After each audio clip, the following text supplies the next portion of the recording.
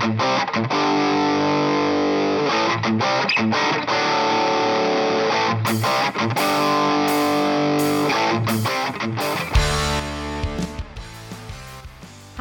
I'm Andy Scarantino, and this is View from the Roof, formerly known as the Get the Fuck Off podcast. Every week, I'm going to be bringing you bits of goodness to not only help you get the fuck off the shit that doesn't serve you anymore, but also to get you to think deeper and wake up to the world around you. My mission over the last 3 years has been to make personal development digestible for those who are ready, but they maybe don't want to speak in a soft, whispery voice or sit in the lotus. Through sharing story and interviewing cool people who are important to me, I hope you'll be able to see the world in a new way. You don't have to sacrifice your outstanding personality, and all of this is quite the journey. I'm really excited to have you on that journey with me. Welcome to my View from the Roof.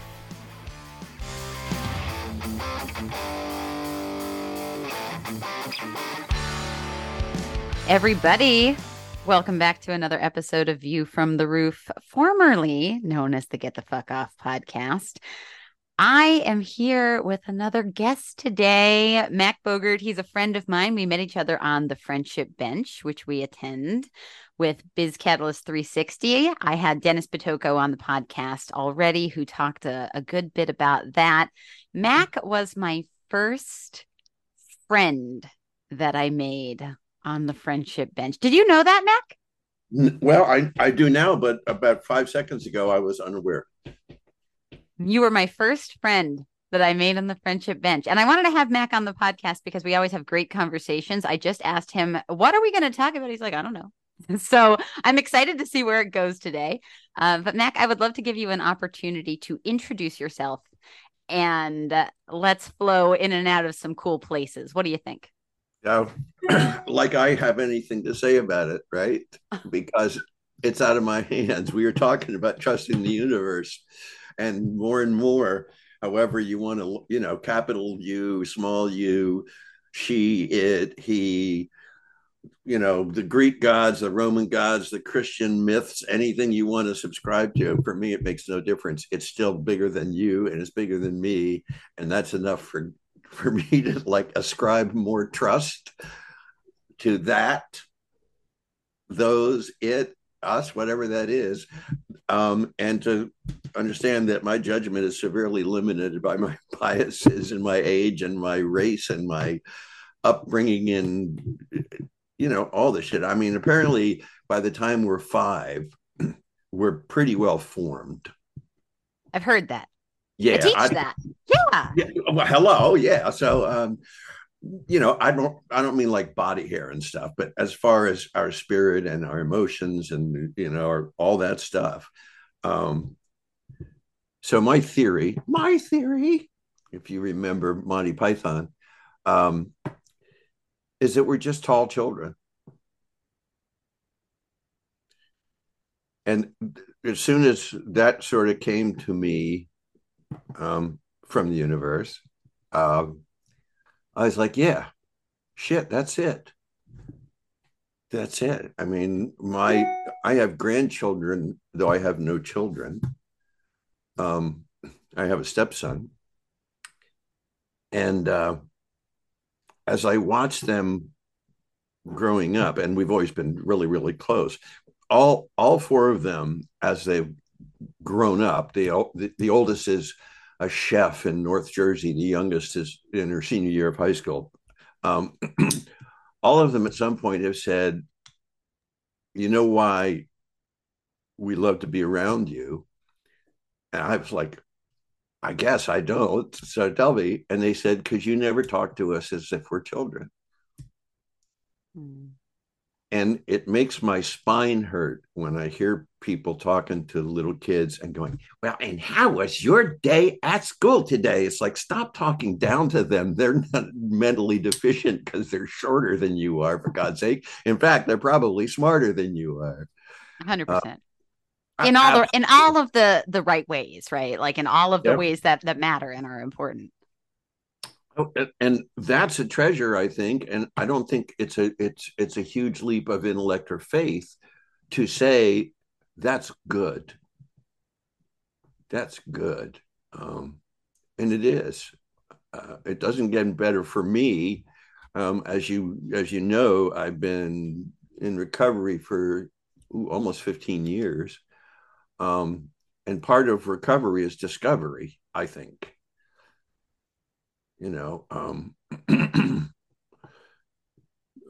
looking in the mirror as a metaphor, not just the physical part, but going, okay, this is negotiable.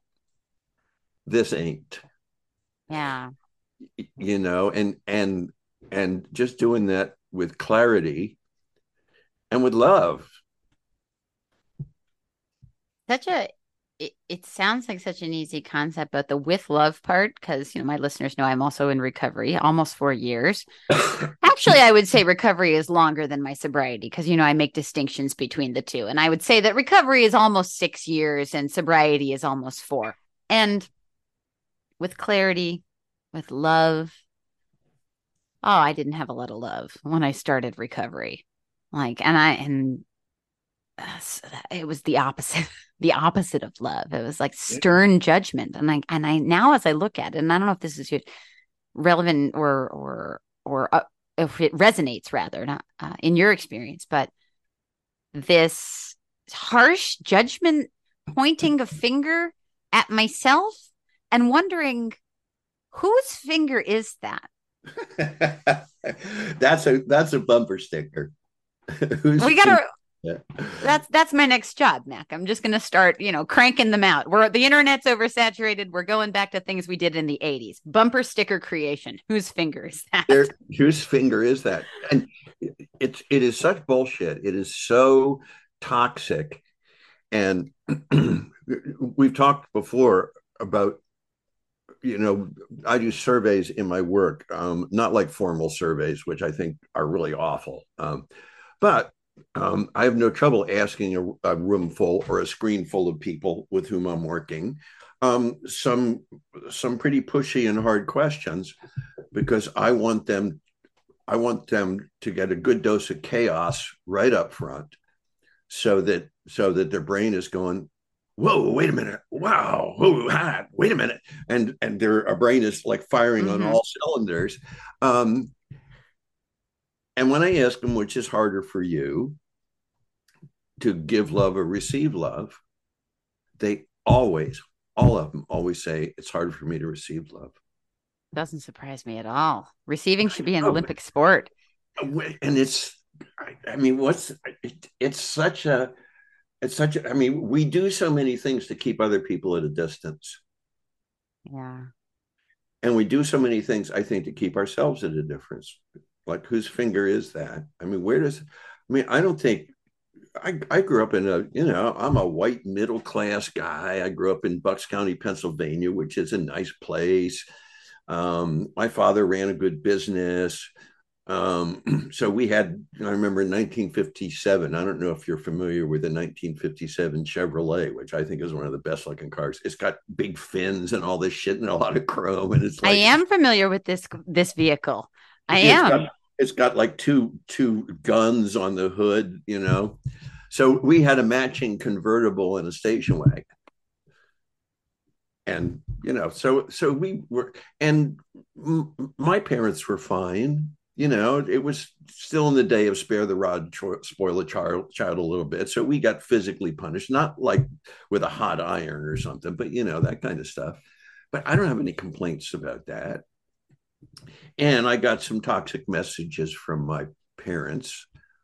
The sort of undercurrent was, though I don't think they ever said this, is that you're not quite, you don't perform at quite a high enough level to like really make the grade.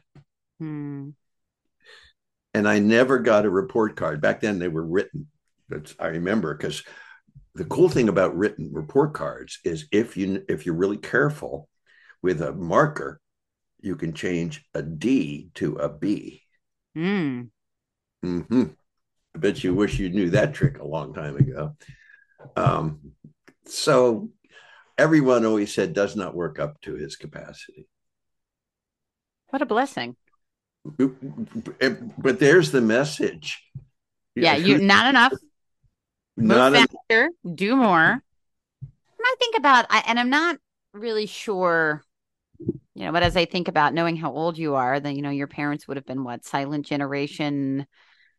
I mean, silent generation. I mean, that was not a generation that was very forgiving. And when I say forgiving, I mean of anything. Like Yeah. like of anything. I mean, my grandmother was a silent generation member. She's still alive. And I remember being young, and I tell this story a lot because it's one of the few that stuck with me. You ever have those stories that stick with you? Like it sticks with you just a little bit more than another story does. And Yeah. I remember being a young, curious child playing with, I had a collection of rubber balls that you'd get from vending machines in grocery stores, like, the quarter machines. And Yeah. I don't know, I had at one point, I had so many, hundreds. And they all had names, and I was playing with them in the front yard. And I remember she came out and said, "Stop talking to yourself. The neighbors are going to think you're crazy. And then you're going to have to get like locked in a psychiatric ward or something, something to that nature." I remember like this, like people who talk to themselves, they're not right, like, or however she said it. And it got me paying attention to myself, but also to her, and how she did that everywhere. Like everybody just wasn't quite right. Yep. I'm thinking about your parents and the report card about like, well, what was the standard? Like, whose finger is that? What's the standard exactly? What was the magical standard that everybody was trying to reach? What is it? The president? Was it Fidel Castro? Like, what was it? Like, what was the standard? I don't know. I don't know the time period. I'm just saying things. But like, what was the standard? And what is it now? Like, because that's still happening. I mean, not so much with the younger generations, I don't think. Gen Z don't give any fucks. But I mean, I know I still feel the pressure of it, and I'm thinking, what is going on? Like what is that magic capacity that people want you to hit and get like Bob Barker without going over? Well, I'm sure that part of the people who listen to your podcast are younger, so that they're like, who the hell is Bob Barker? But I know Bob Barker. I I actually, know Bob Barker. Well, and this just kind of burst into my brain, and it's always dangerous, I think, to like boil everything down to a single thing, right?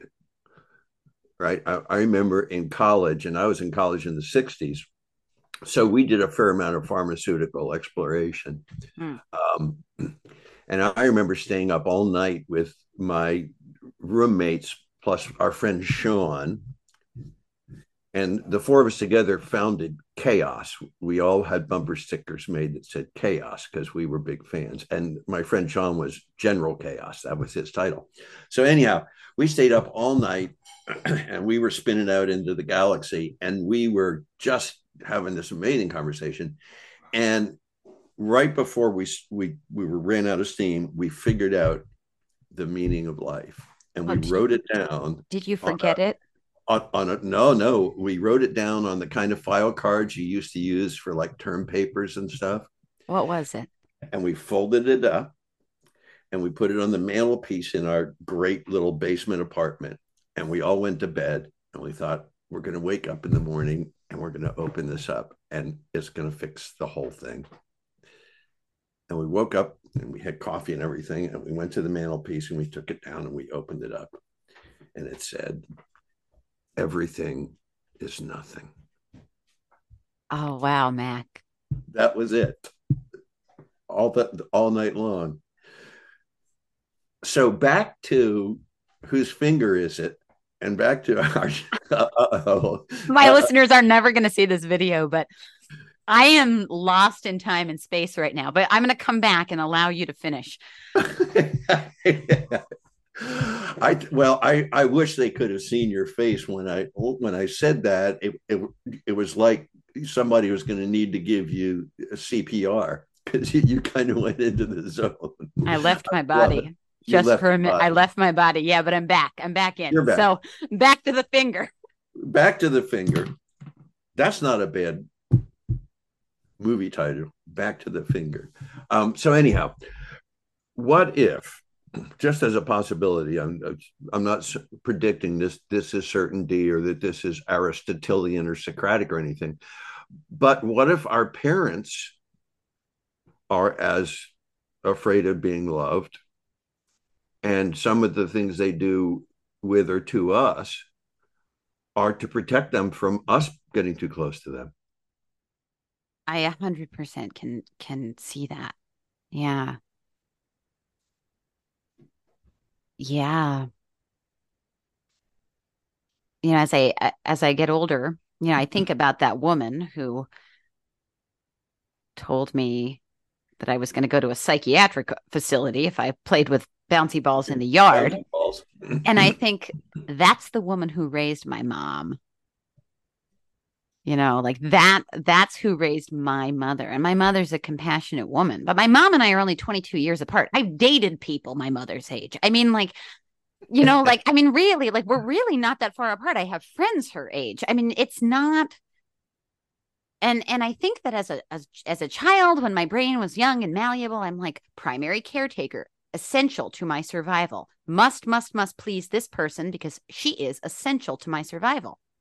If I was to meet her as just a human, Right. I would see with those eyes so much clearly. But there's something in me that, hey, I was grown in that person's body, and she was at one point solely responsible for my survival. So there's like a blockage between my conscious and subconscious mind that won't allow me to do it. And as I do more work, inner work, because Mm-hmm. that's recovery. I mean, that's not even, I made this distinction on your podcast that, sobriety is a beverage choice. Recovery is recovery. Like it's getting that stuff back. And as I go deeper into recovery, and now, it's been a number of years. I mean, I start to see that more clearly and know it with my intellect, but there are still those parts of me that hasn't embodied it, like that, hey, our parents could be afraid. Our parents want love. She wants to be loved. She might not even know how to receive that. I mean, I shared with her the Louise Penny, the Mm-hmm. 4 things that would Poor lead to things. wisdom. And I repeated them to her, and she said, "Oh, I need help big time." Like, you know, I'm like, isn't that all of us? Isn't that all of us? I don't remember the quote. You probably know it off the top of your head if you, but I don't remember it, but these are listeners can look. these are the 4 sentences that will lead you to wisdom. Um, I was wrong. I'm sorry. I don't know, and I need help. And I need help. Yeah. Wild. See, I could when I first read that, and I just finished her most recent book, which is based on a true story. A guy named Gerald Bull, I think. Anyhow, he was a crazy guy from Canada who invented this is true, this like 100-foot long cannon, which he was going to sell to the Iranians so that they could hide it because you could bury it and shoot like nasty shit at the Jews in Israel. Hmm. And this is true. And he was assassinated in 1990 outside his apartment in Brussels by the Mossad, the Jewish Secret Service spy people. They suspect, but it could have been the Canadian spy people or the American spy people. So anyhow, that's her most recent book, and it's fabulous. But when I first stumbled on that quote, these are the 4 things, it was hard for me to say it. Really? That's how. I mean, part of that may be a male thing because all four of those are things that men are not supposed to think, much less say. It was like, it just to say those. Emotional constipation. Like, Emotional constipation. yeah. There's a good band name. We got bumper sticker, we got movie, we got band. We got band. We're done. We have a future, my friend, we do have a future. in naming things. And naming shit. Boy, wouldn't it be great to have a corporation? All you had to do is name shit. That would be. But now when I say those things, I smile, and they like feel really good to say. So so that, I believe our issues are in our tissues. So that physiological freedom to say those as fun and light and true and all those things, it indicates for me a big change in how I've come along, that I can say I need help, not I need help. It's like I need help. I was wrong. Boy, that's a hard one. Is that hard for you? Yeah. Yeah. It is. I was wrong. I mean, I learned one of the lessons I learned, and anything that we learn when we're little, we get very good at very quickly, I think.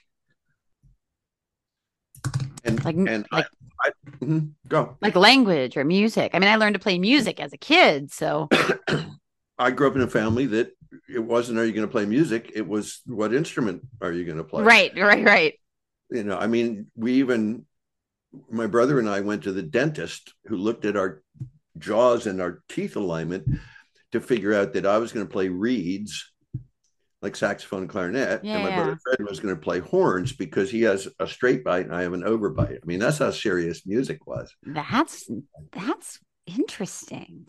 Well, my father was a remarkable piano player. I mean, he was good. And I only heard him play twice in my life, because this is my father, God bless him. He decided that he was going to start a business. He wanted to, become a member of the yacht club and the golf club and, all that kind of stuff. And that playing the piano didn't contribute to that. Mm. But the couple of times that I heard him play, and once he didn't know that I was listening, he just sat down at the piano he had at home. And he just started playing. He wasn't reading music or anything. He was just playing. And it was really, really good. But so I learned about music when I was young. And as you know, I have a stutter too. And I learned that you can't stutter when you sing. So singing was a real important part of my life. I made a living as a singer, and I'm singing right now. I'm just not using a lot of notes, because when I'm in my singing brain, I don't stutter. Yeah. So I learned to hide my stutter. I didn't learn to get rid of my stutter, which apparently Joe Biden is a stutterer, and I can see him do stutter shit all the time when he's speaking. I can see the little tricks he does, but there's this little pause, just eat, and then he plugs a new word in. And I remember my mother saying to me, "Don't you ever let me hear you talk to your sister like that again." And I don't even remember what I said to my sister, but well, the lesson I learned was just like that. It wasn't that I talked to my sister that way. It was that my mother heard me talk to my sister that way. So my tactical response to her admonition was to never let her hear me talk to my sister. To her that way. That's a pretty powerful realization for a young kid. To be able to see things in that way. I was having a conversation with a friend of mine last night, and she and I were talking about, some of these bigger realizations. She said, "Andy, I just realized people don't always come to those things on their own." But that's a big one. Like, that's a big one, that what I said and what you heard are different. I didn't come to that until my mid-30s. And I'm on the way out of my mid-30s. So that's how recent that was, right? Like, I'm on the way out. I'm going into late 30s. Gotta hit my late 30s. You poor kid. I feel Oh. nothing for that. Because it is. Well, when your grandmother was your grandmother the one with the rubber balls and the crazy girl? Oh yeah, she was Okay. she was So not about what me. we don't know what she actually said because we didn't tape it. But what did little were you Andrea back I was then or Andrea. I'm still Andrea to my Andrea? family. Yeah, Right. they won't adopt the androgyny. So we're still. That's their problem. Yep. So what did you in your Andiest of Andy, heart of heart, soul of soul, whatever, however you want to frame it, when she said that about the rubber balls, because you were having fun and it was Mhm. important to, like, you had names for them, right? Oh yeah. Oh yeah. I mean, I still have my little Teddy who's this big, and I've had him for my entire life. I mean, I was, I don't know, I was like two or something. I got that, and I keep him in a drawer so he's safe. With my sister who died of ovarian cancer about 20 years ago, the last time I saw her, and she was on her way out, she said, "I can't kiss you because I have thrush, but I want you to have Lammy." And Lammy was her little, stuffed Hmm. lamb. So Teddy and Lammy are up in the drawer together, and I say hi to them every morning. I open the drawer, and I say hi to them, and that's important for me to give myself permission to do that, Oh because Mac. that that lets them love me. And I know that there are people who are going to go, "What the hell are you talking about? They're stuffed animals." It's like your little balls. Giving them names lets them love you. Yeah. So And everything is energy, yeah, and love is the heart of that. I don't have any doubt about that at all. I'm leaving my body again. We got to get me back in. I think I wasn't I knew that this conversation would go somewhere beautiful. I'm gonna probably I've thought of a title in my mind, which I'm not gonna say at this moment, but I'm looking at the note that I made about tall children that you said at the very beginning of this, that we are tall children. And as I think about you saying good morning to your stuffed animals, I think a lot of people don't know this about me because of my hard exterior. Like, oh, but the hardest exteriors are usually the softest people. And I have slept with the same blanket for nearly 38 years. It's disgusting. It is a rag that was once yellow, and now I think it's like a putrid brownish green. But that's my blanket. That's Kilt. She goes everywhere I go. She travels everywhere with me. And she loves you. And she loves me, and she's a she. And typically all of the objects I prefer to be he's, but she's a she, and she's always been a she. And I don't know why she became a she. I was 3. That rhymes. But really, I've acknowledged that I'm a tall child. And I always found people that embrace that to be the most beautiful people. I mean, when I was working at the restaurant, when people would come in and ask for crayons, and fully grown people that are coloring before they eat, and they're retired, obviously. I don't know if they ever had kids, but it's older couples that you think of, and then they're just coloring, or sometimes it'll just be one man coloring. And it's like, good for you, bro. Good for you. When did you come to the realization that you were just a tall child?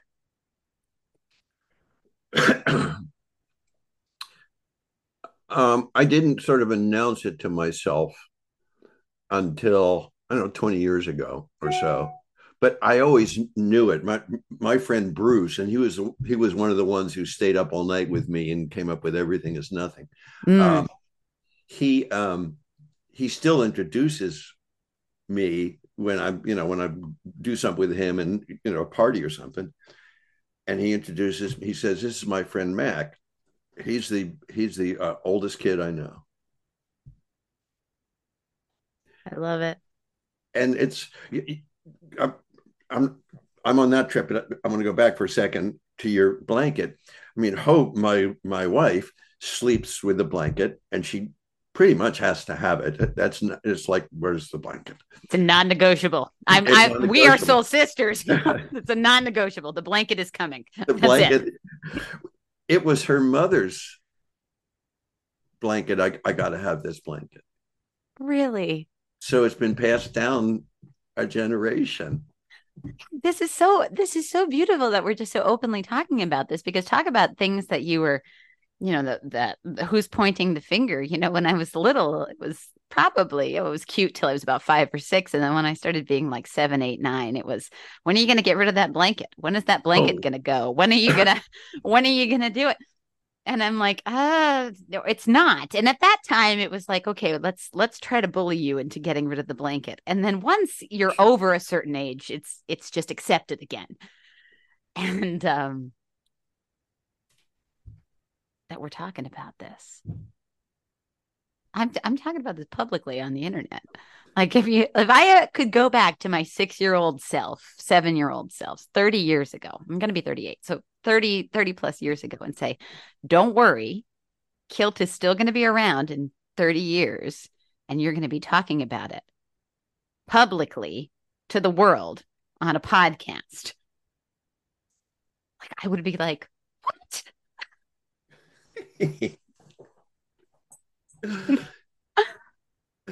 Oh man. what's that? Um, I think part of this whose finger is it thing um, has to do with learning that false lesson, which is you have to hide yourself. Um, Hmm. back to childhood. Um, my maternal grandmother, whom I adored, and I went every summer and stayed at her house in the country in New Jersey, and we would do the double acrostic together, and she introduced me to Hart Crane's poetry and stuff. I mean, it was this kind of movie relationship. I was 11, and she was introducing me to weigh out poets and stuff. And I used to go out into her garden, and in a little mason jar with a little kerosene in the bottom, I would collect the Japanese cheap beetles off of her roses. And I forget, I'd get like a nickel per jar or something of roses. And then she would say, well, go play. And I would go play. I'd go play in the woods. I'd go play down in the glen by the stream. There was this old abandoned quarry. I'd go play in the quarry all by myself and just have the best time, and not be afraid at all. And then I'd stop by the glen, the creek on the way back to the house for lunch, and I would pick watercress because we had watercress sandwiches for lunch. That was the ritual. But she came to visit us once, and I was even littler, but I still adored her. I was probably 6 or 7, and she came, and I was so excited to see her. And I said, "When are you leaving?" And what I meant was, "How long are you staying?" Yeah, yeah, yeah. But I got in trouble for that. Oh, Don't talk to your grandmother that way. And it took me a long time to figure out where the trespass was, because yeah. it was for me, it was a question of time, not of value. Right, I just wanted right. the number of days she was going to stay, and I came at it bluntly. So it, it's this, it's this, it's it's like, crabs when they shed their shell, because crabs can only grow if they leave their shell behind, because it like holds them in. They're delicious. Number one, I don't know if you've ever had a soft crab, but they are quite tasty. Um, but they have to be terrified of everything, because until their shell gets hard again, they're completely vulnerable and helpless. Yeah. and and there's some sort of um, primal thing, I think, that gets unfortunately reinforced by our teachers and our ministers and our neighbors and whatever, that you got to keep your shell robust. And see, I never saw you as crusty. Really? No, you didn't fool me for a cocaine heartbeat, as Oh, Don Imus would say. There was a, you know who Gary Larson is? He did the Far Side cartoon. I do. I do. Yes. Yes, I He do. was he and I were pen pals for a while. He Like I OG wanted with a pen? with a real pen. We like Wow. wrote to each other. I wanted to get some of his cartoons to give to my friend Mike for his birthday. So I just figured out how to get in touch with him through, I don't know, United Features Syndicate or whoever it was. And I said, I told him a whole story, and I said, I would like this cartoon, and this cartoon, which my friend Mike loves. I don't know if that's something you can even do, but if I don't ask, I don't find out. And he sent them to me. And in the fairly long letter he wrote, he said, please don't tell anybody that you got these from me, because in my contract, I am not allowed to do this, but I really appreciate your asking. So I sent him a tape of my music, and he wrote me back and he said, I play guitar too. What kind of guitar do you? And so for a couple of years, we had this nice back and forth. And believe it or not, this does have a start and an end. It's a circle. I'm with you. I am right with you. I know. This is he had a cartoon with two polar bears outside of an igloo, which they pretty much torn apart. And one of the polar bears says to the other, I love these things. They're hard and crunchy on the outside, but soft and chewy on the inside. Because they were eating the inhabitants of the igloo.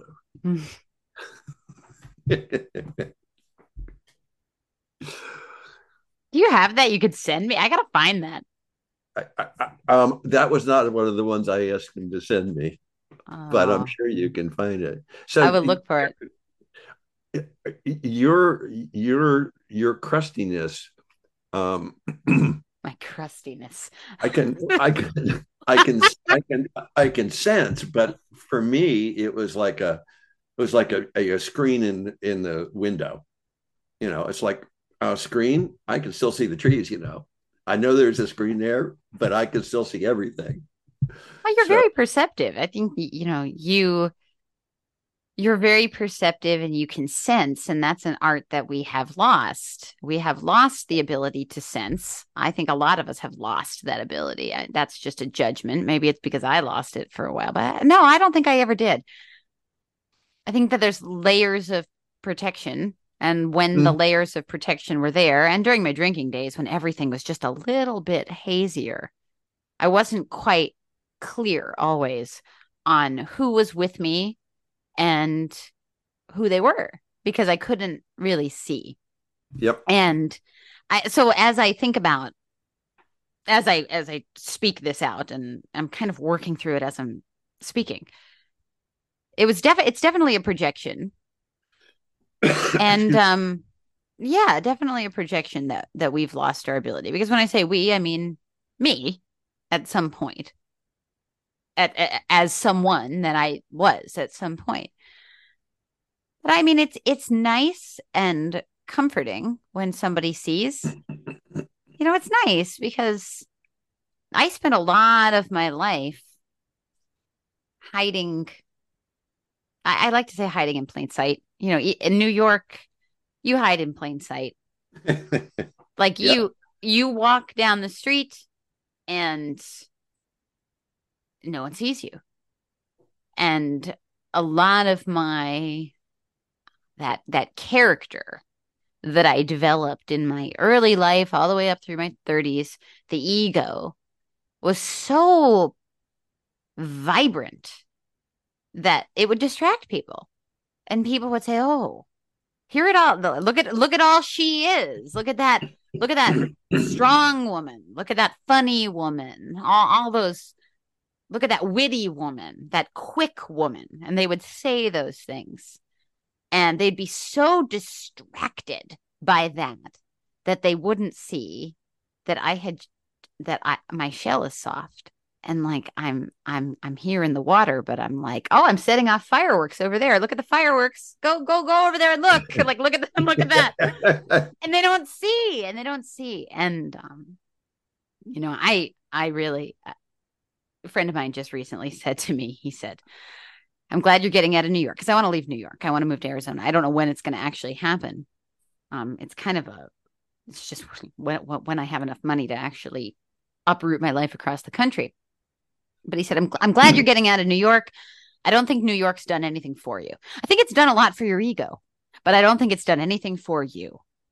Wow. And that really stayed with me because the you is, I think, the you that you're talking about. Like I saw that there was a screen there, but there's trees behind the screen.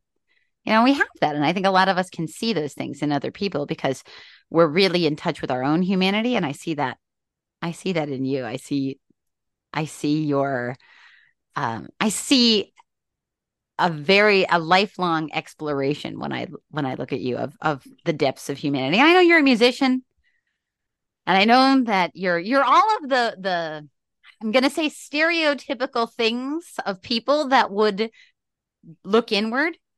Like musicians are usually deep. People, you're a recovering English teacher. English teachers are usually deep. But there's more to it than that, Mac. Like those are just the side effects. I think that you just on your own, even when you're talking about your early life, are just that kind of introspective. Like, and it's cool because, whenever we talk, I feel things. I'm like, oh, I enjoy being with him. Well, all of my, especially since COVID, I have more close friends now than I've ever had in my life. And half of them I've never met face to face. Isn't that cool? I think it's just wonderful. And the quality that all of us share, it's always dangerous to boil shit down, but it's curiosity. And real curiosity gives me, and I think gives you and some other people like Colin Smith and Craig, and there are some more who aren't connected directly to the bench. This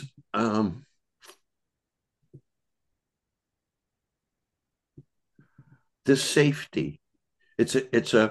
For me, it's a really safe place, whereas old me saw it as a really risky place.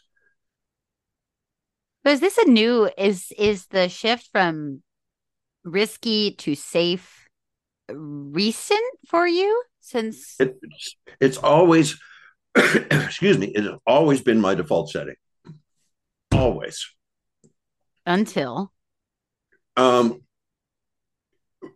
and there were times with the finger, that fucking finger, where I've said, just settle down. Stop trying all these new things. Stop pushing the envelope. You're never going to have a career. Look at your friends. They're all corporate lawyers and everything, and they have summer homes and, yeah. And like, you're still like camping. You're 40 years old, for Christ's sake, and you still enjoy camping. You're not supposed to enjoy camping. By now, you're supposed to enjoy resort living or something, Yeah. What's your problem? So it was always there. It was undeniable. It was my best voice, but I kind of thought there was something wrong, like you playing with the balls. There must be something wrong with me because I'm perfectly happy being curious. Exactly. Yes. Perfectly happy with this. I'm really happy. When I was little, I was probably 10 or 11 or something. I didn't know that I was nearsighted. Now, when I was supposed to be taking a nap when I was a little kid, I was always reading a book. And when I'd hear one of my parents come upstairs to check on me, I'd hide the book under the pillow and put my head on the pillow and pretend to be asleep because I was supposed to be napping. which is probably why I was nearsighted because I read so much. But anyhow, I didn't know that the leaves on the trees and the leaves on the ground were the same, came from the same place. Oh, wow. Because the leaves on the trees were like cotton because they were far away, that they were like, it was like this cloud of stuff. Yeah, they weren't what's that? You didn't see the edges, whatever the word I is. didn't I'm see the edges. blanking on the word. Yeah. You didn't see Yeah. the edges. But when they got close to me, like on the ground, it was like, wow, these are cool. I'm not sure where they come from, but they're really all these colors. And I would pick them up just like you with the balls. I would walk around and pick up leaves and look at them. And I'm sure there were people who walked by the house going, that's a strange boy. Mac, I want to talk about this. Not necessarily about the leaves, Right. because it's part of it, but rather, you know, I have these conversations, and a lot of my friends are older, and it's easy to have these conversations. It's harder to have ones with people that are 30, about this. And there's this common thing about, oh, you spend the first half of your life building things. You build the career, you build the family, you build the kids or the wife or the husband or the house or the whatever. And then the second half, you start thinking about, what does it all mean? Well, I started with that. I started with, what does it all mean? I never did the other thing, didn't get the corporate job, just didn't do it. And as we're kind of collective consciousness veil is kind of thinning, I think that there's a real place for the people that have always been curious to step up and help aid us in this transitional part. I really believe that. I really believe it, and I see evidence of it every day. And maybe I see evidence of it because I'm looking for the evidence. I don't know. But I don't know how to say to somebody that's in the process of assembling the brick house, you're not going to be happy when that house is finished. Like, that house is not going to bring you happiness. It might bring you comfort, and it might bring you a place to build memories, but that house itself is not the thing. Just like I just saw a spiritual meme that Enlightenment Studio I studied Dharma at posted, or maybe it was somebody in a group from that studio. I digress. That was like, oh, when I go to the gym and build my body, I'll be happy. And then there was the next frame of this really buff person. No, that wasn't it. And I don't know how to translate. And I want to translate. Like, hey, bro, it doesn't matter. Stop. Cool it. I mean, maybe it does. I don't know. I don't think that these things within themselves don't matter. Like, of course your house matters, and your children matters, and your spouse matters, and your job matters. Of course those things matter. And yet everything is nothing. I'm returning back to it because it is. And it's like, you can have all of those things, but those are not the thing that's going to lead you to the place that you're aching to go. Yeah. What are your thoughts? I've been on I'm afraid I'm going to get carried away, and I'm already carried away. I'm going to pause, reel back, allow you to share your thoughts. None of those things are bad things. I mean, we just spent a lot of time and basically all of my resources, all of my financial resources, because Hope has money in the bank. I don't. So she said, I'm your retirement. So making this house what it is, and I love it because the two of us said, this is what we wanted to feel like when it's done. Yeah. And some people said, you can't do that. That won't work. And so we just kept talking, and finally we found somebody who said, yeah, here's how it can work. Here's how it can work. So anyhow, so we have this wonderful place, And there's nothing wrong with that.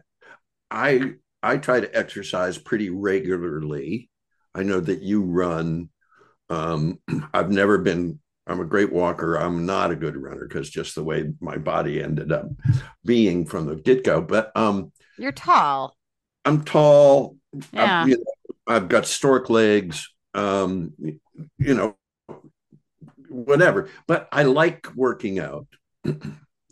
So all these environmental things in my world. You're talking about when you get your big house or you get your Tesla or you get whatever, you'll be happy. If we flip that around and we start with I am happy, and because I am happy, I want to work out Yeah. That because does it. right Yeah. And I because said, because I go. no, no, no. I said this to a friend of mine just the other day because, talking about and I have to really say this.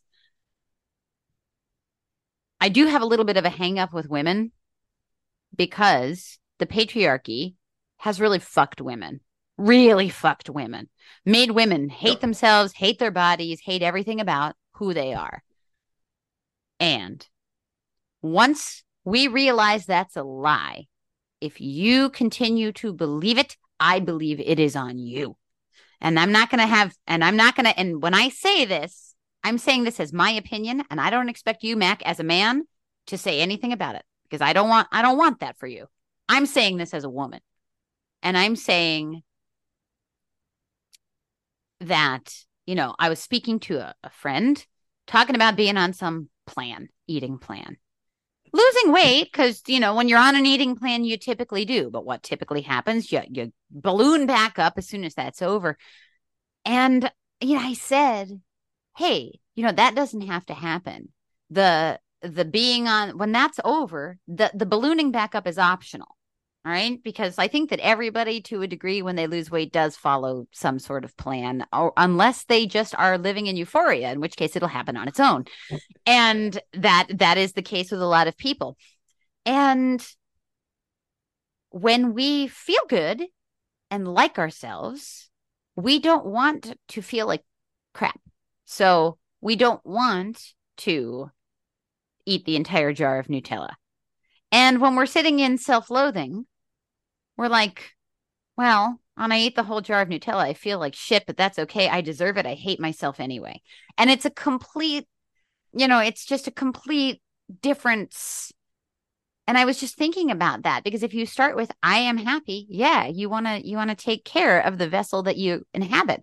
And if the rhetoric is I'm not happy, I hate myself, then it's like, well, okay, then I'm going to not take care of this vessel. I'm going to treat this vessel like as if I would treat a piece of shit car. I wouldn't treat my Tesla the way that I would treat the piece of shit car. If I believe that the vessel I'm in is a piece of shit, I'm going to treat it like a piece of shit. If I believe it's pristine, I'm going to treat it that way. That was a little bit of a tangent. It kind of relates, but I know that people listen, and there is something to be said for, hey, maybe the egg comes first. Maybe it actually wasn't the chicken. Maybe it was the egg. Maybe the egg was just divinely created and the chicken hatched. Maybe the chicken didn't lay the egg. Maybe we could just start with the happiness. And if you don't know how, shameless plug, call me. I mean, like, I don't know what to say. Like, I mean, really, we could just start there. I think I'm complete in that. Thank you for allowing. Oh no, I love Thinking. it. Yeah. I Yeah. mean, I love the idea that we can just start there. Mm-hmm. And and if our you know, if you go to a bookstore, I still like to go to bookstores. I love bookstores.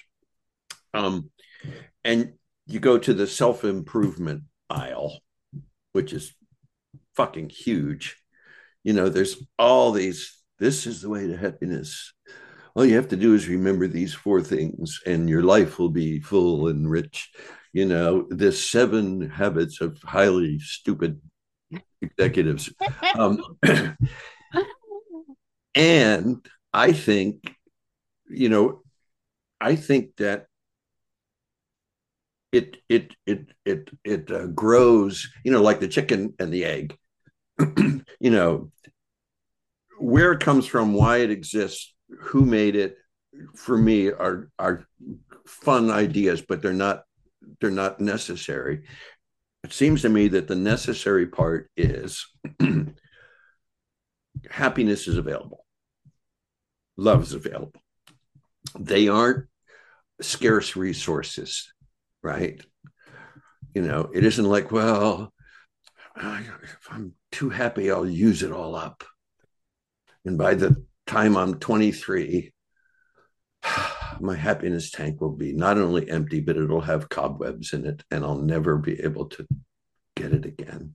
So I better be very careful to just apportion myself little itty bitty bitty bitty pieces of happiness. Maybe Wednesday from like 9 to 11. That's my. I'm going to allow myself that much happiness, so it'll be there if I live to be 100. All these. One of my favorite sayings from the program is that there are two corporations in our head. One manufactures bullshit, the other one buys it. When I first heard you say that, I was like, that's brilliant. We don't have to buy it. You don't have to buy it. You don't have to buy it because we know that our brains are going to still manufacture it, because that's how we were programmed by too many people. But we don't have to buy it. We can just say, Yeah. And so I see so many people who just need a little crack. I mean, I'm an introvert and I'm shy and I have a stutter, so I'm fine by myself. I mean, I love being married. I love relationships and close friends, but I'm fine. I can go I used to go sailing by myself. I would go out for 2 weeks all by myself. I'd have a ball. I would just have the best time. Not that I didn't miss people, but that kind of solitude I'm comfortable with. And I've started doing this, and you already know this. I started doing this not quite a year ago. When I go into a store, and I ask the guy behind the fish counter, I would like some. Do you have any Arctic char? Which is you don't see often, but my friend John and I traveled in the Arctic once, and we caught char and ate it. It's my favorite fish. It's really hard to find. And the fish guy that'll be an opening for the fish guy, who's usually male. So I'm going to say he, for him to go, oh, you know about Arctic char? That's the crack he needed. Yeah. And then I'll say, I didn't catch your name. And he'll look at me like I'm Jesus or something. He'll say, oh, I'm Henry. And I'll say, hi, Henry, I'm Mac.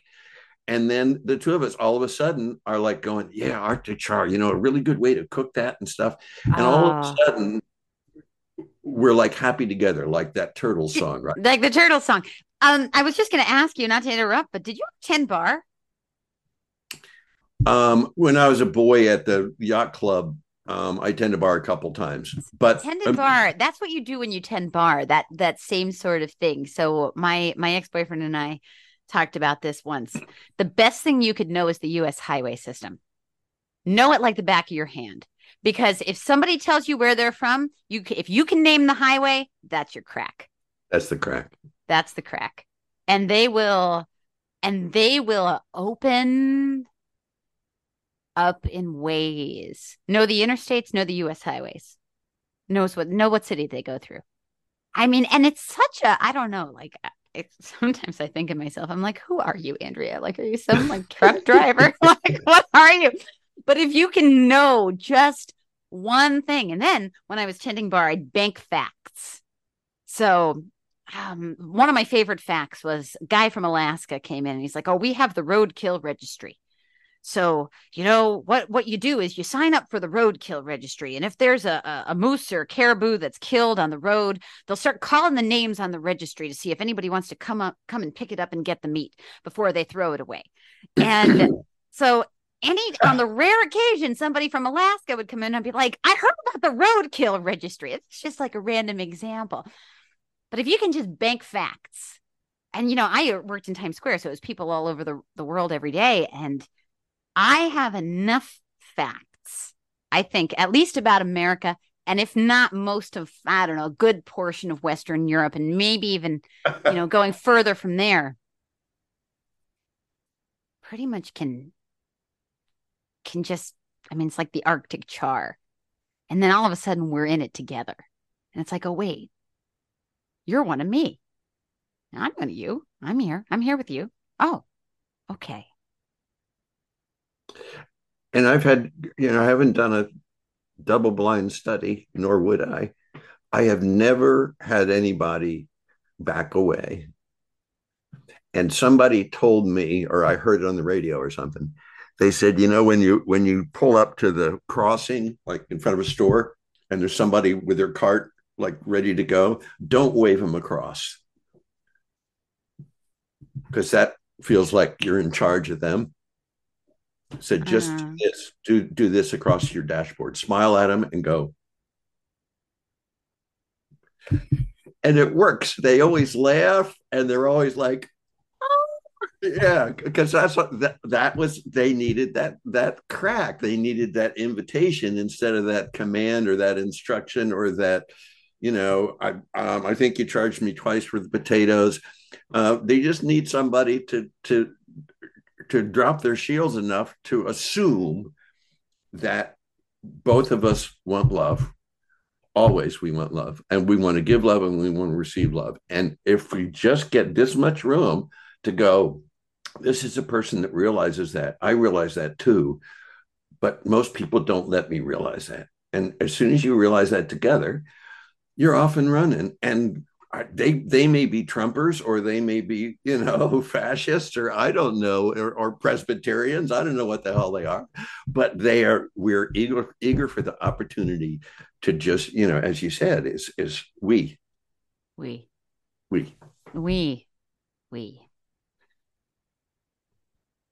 It's powerful, my friend. Powerful stuff. I mean, we start getting into conversations about love. I mean, I have been living in pretty deep love for the last month, two. And it's been interesting for me because, I can get away from it. I can get away from that with and I want to tie this all together with everything is nothing, with all the stuff that's telling me that I should be at this place at this time, doing this thing to get this thing, to build this shit, to do all this, whatever. And the idea of everything is nothing, in my mind, is all of that think it's about isn't really what it's about. Mm-hmm. So all the places that you're trying to go and all the things that you're trying to achieve and all the outcomes that you're hoping will manifest is not what it's about. We're just here and we are love. Like we're love. Like we are. That is the core of us. Like we can just do that all day. Why not? I know. Maybe that's the more important question is, instead of why, is why not? I mean, I have some sponsee. I have a sponsee now in the program, and every once in a while he'll have an issue, a problem, and he'll say, "I don't know why I keep doing this to myself," and I'll say to him, I think you're asking the wrong question. The question is not why do I keep doing this, but why don't I stop doing this?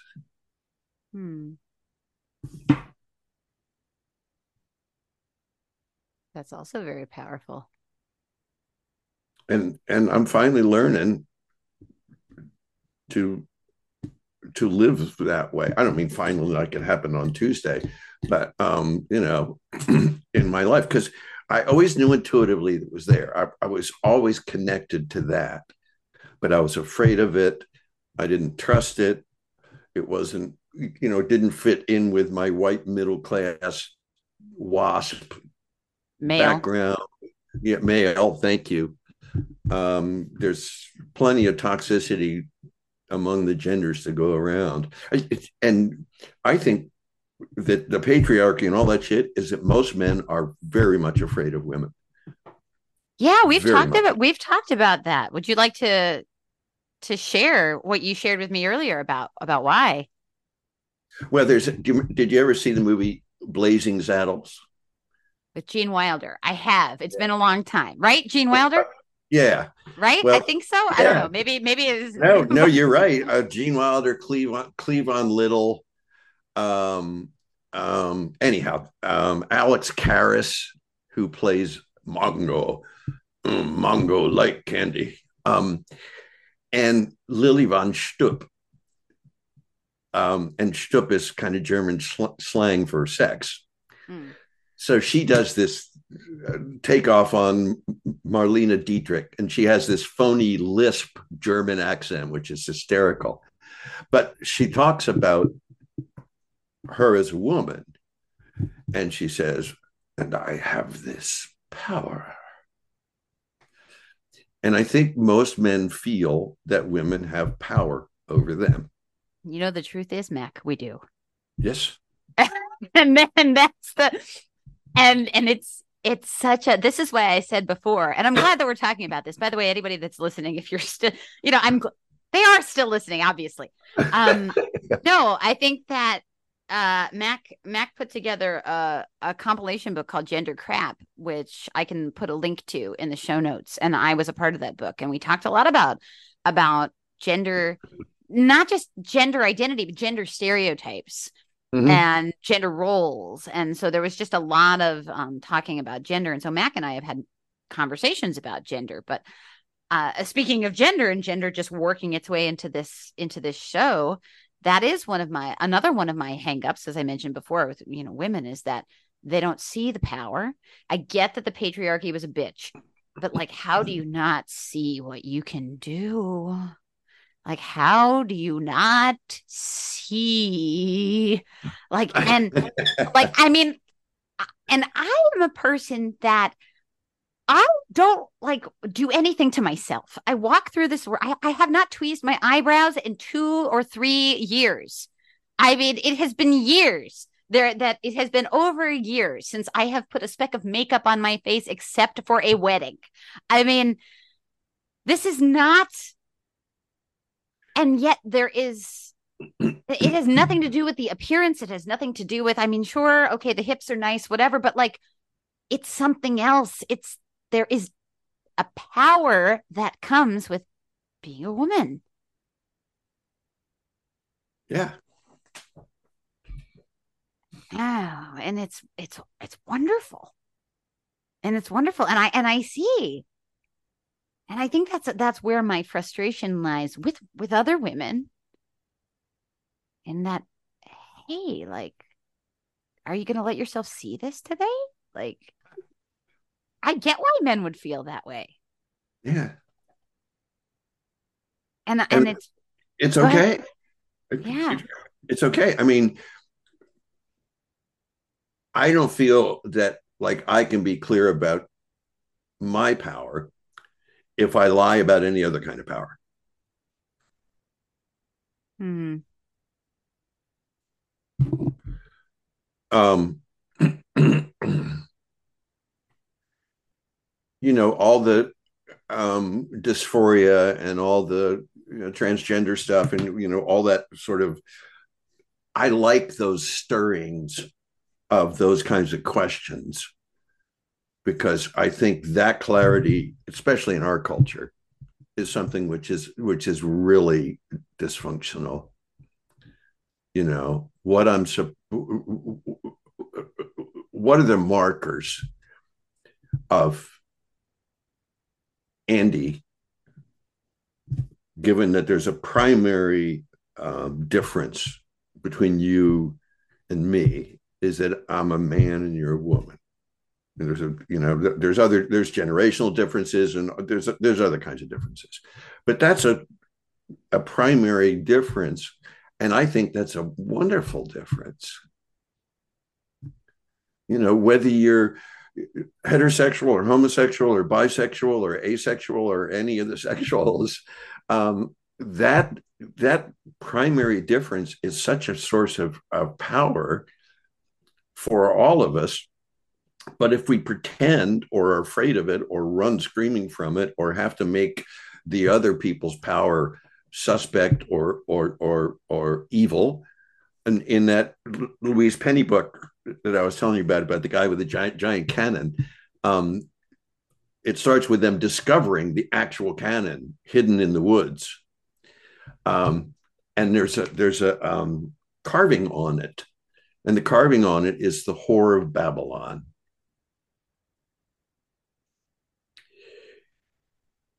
And back to the roots of Christianity, there is, I mean, it's in the Bible, this thing about the whore of Babylon, right? And Lot's wife and Eve and all this stuff that loads up femininity with not maybe evil, but not quite evil, but the dark side. Well, I have no history of patriarchal religions. Right. Like didn't. So whenever I learn about it, I wonder sometimes. I'm like, oh, maybe that also played a part. Maybe what didn't start with advertising. Maybe it didn't start with diet culture. Maybe it didn't start with Puritan values. Maybe, but that obviously would be lumped in with religion. But maybe it was earlier than that. And it's the way that I see it in terms of gender and gender identity is either embrace it or transcend it. Like or one or the other. But like if you transcend it, like that's wonderful. Like the Buddha had transcended gender, like non-binary. Right. I mean, so if you don't want to live in the binary, don't live in the binary. If you want to transcend the binary. And if you're gonna choose to remain the gender that you were assigned at birth, embrace the hell out of it. Like just embrace it. I had to make that decision in my own life because I always felt very masculine. You know this about me. Right.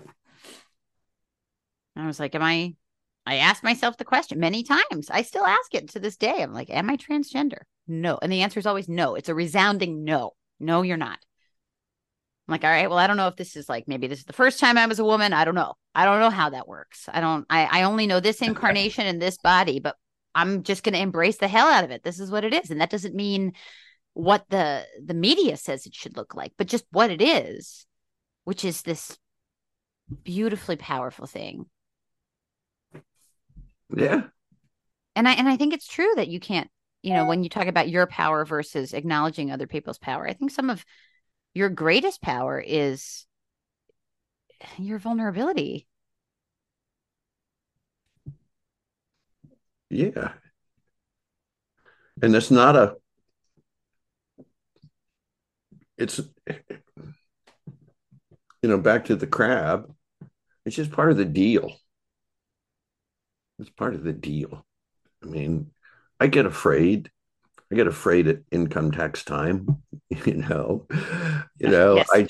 Yeah. You're like, hello. Yeah. That's the only thing to be afraid. I just had, I'm getting a physical, so I had all my blood work done. And in this wonderful age in which we live, I get a text that says, by the way, here, all the blood work results are available. Just go to this. Thank you. Yes. Like, the look on my face, they can't see it, but I'm just like, oh God. Like before you hit the link to pull it up, what is it going to tell me? Cancer. Well, and so I'm like, well, I've got a lot of things to do today before I do that.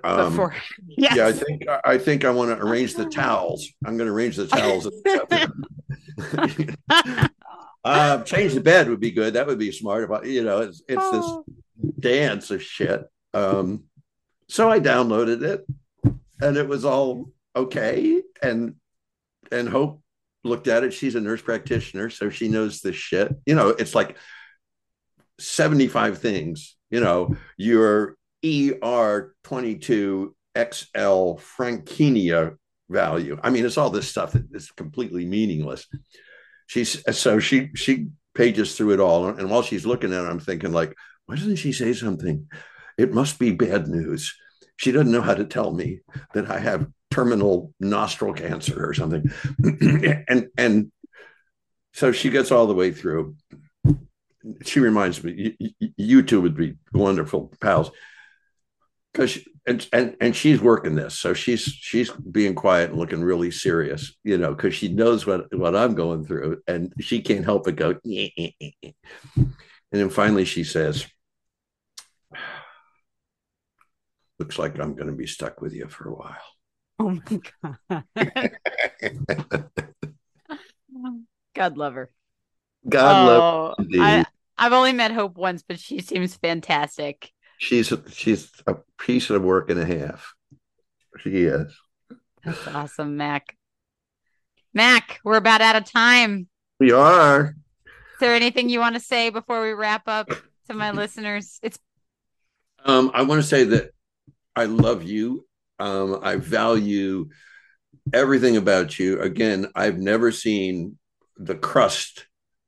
And I don't know if it's because you realize we were kindred spirits or you forgot to be crusty. I mean, I see it as, um, I see it as theater. So, you get cast in a play and you have to play this raving, fanatical bitch. And I go to see the play and I love your performance.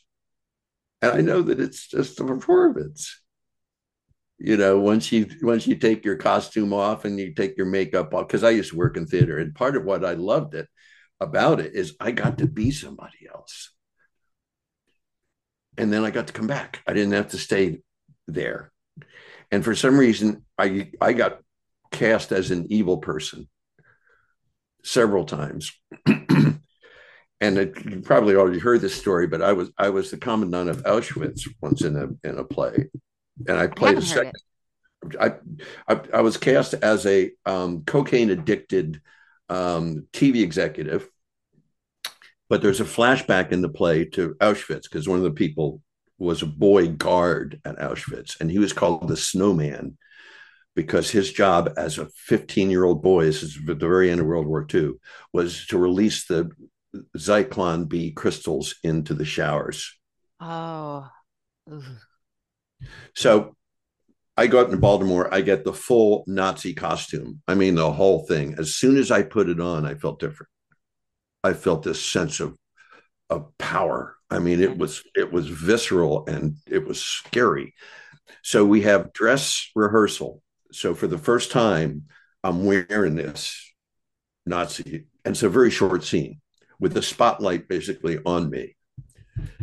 And we finish, and everybody's getting ready to go. And the director says, "Can you wait after for a minute?" Which means he wanted to tell me something privately. And he sat down next to me and he said, "I need to ask you to back off in that scene, because not only are you scaring the cast and me, but you're scaring the crew backstage." Oh my God. So every night I would have to, because I got so into the role, it was Yeah. obviously it was something in me that I found and was able to inflate. Yeah. But so your crusty shit is not even translucent for me. It's just this sort of ephemeral, it's like a fart in church, it's just like, I know that it's there, but it's like it's got nothing to do with what's really going on. So I Mac, really I have never felt sexier with the words crusty and a fart in church being used to describe me. Oh, Mac, what a pleasure.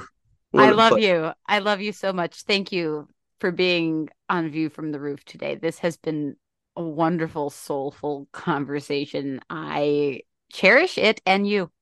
Thank you. Ditto. Ditto. What an awesome conversation. Thank you so much, Mac Bogert, for being here.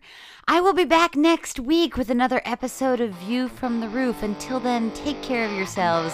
Stay safe. Stay beautiful. I'm Andy Scarantino, and I'll be back very soon.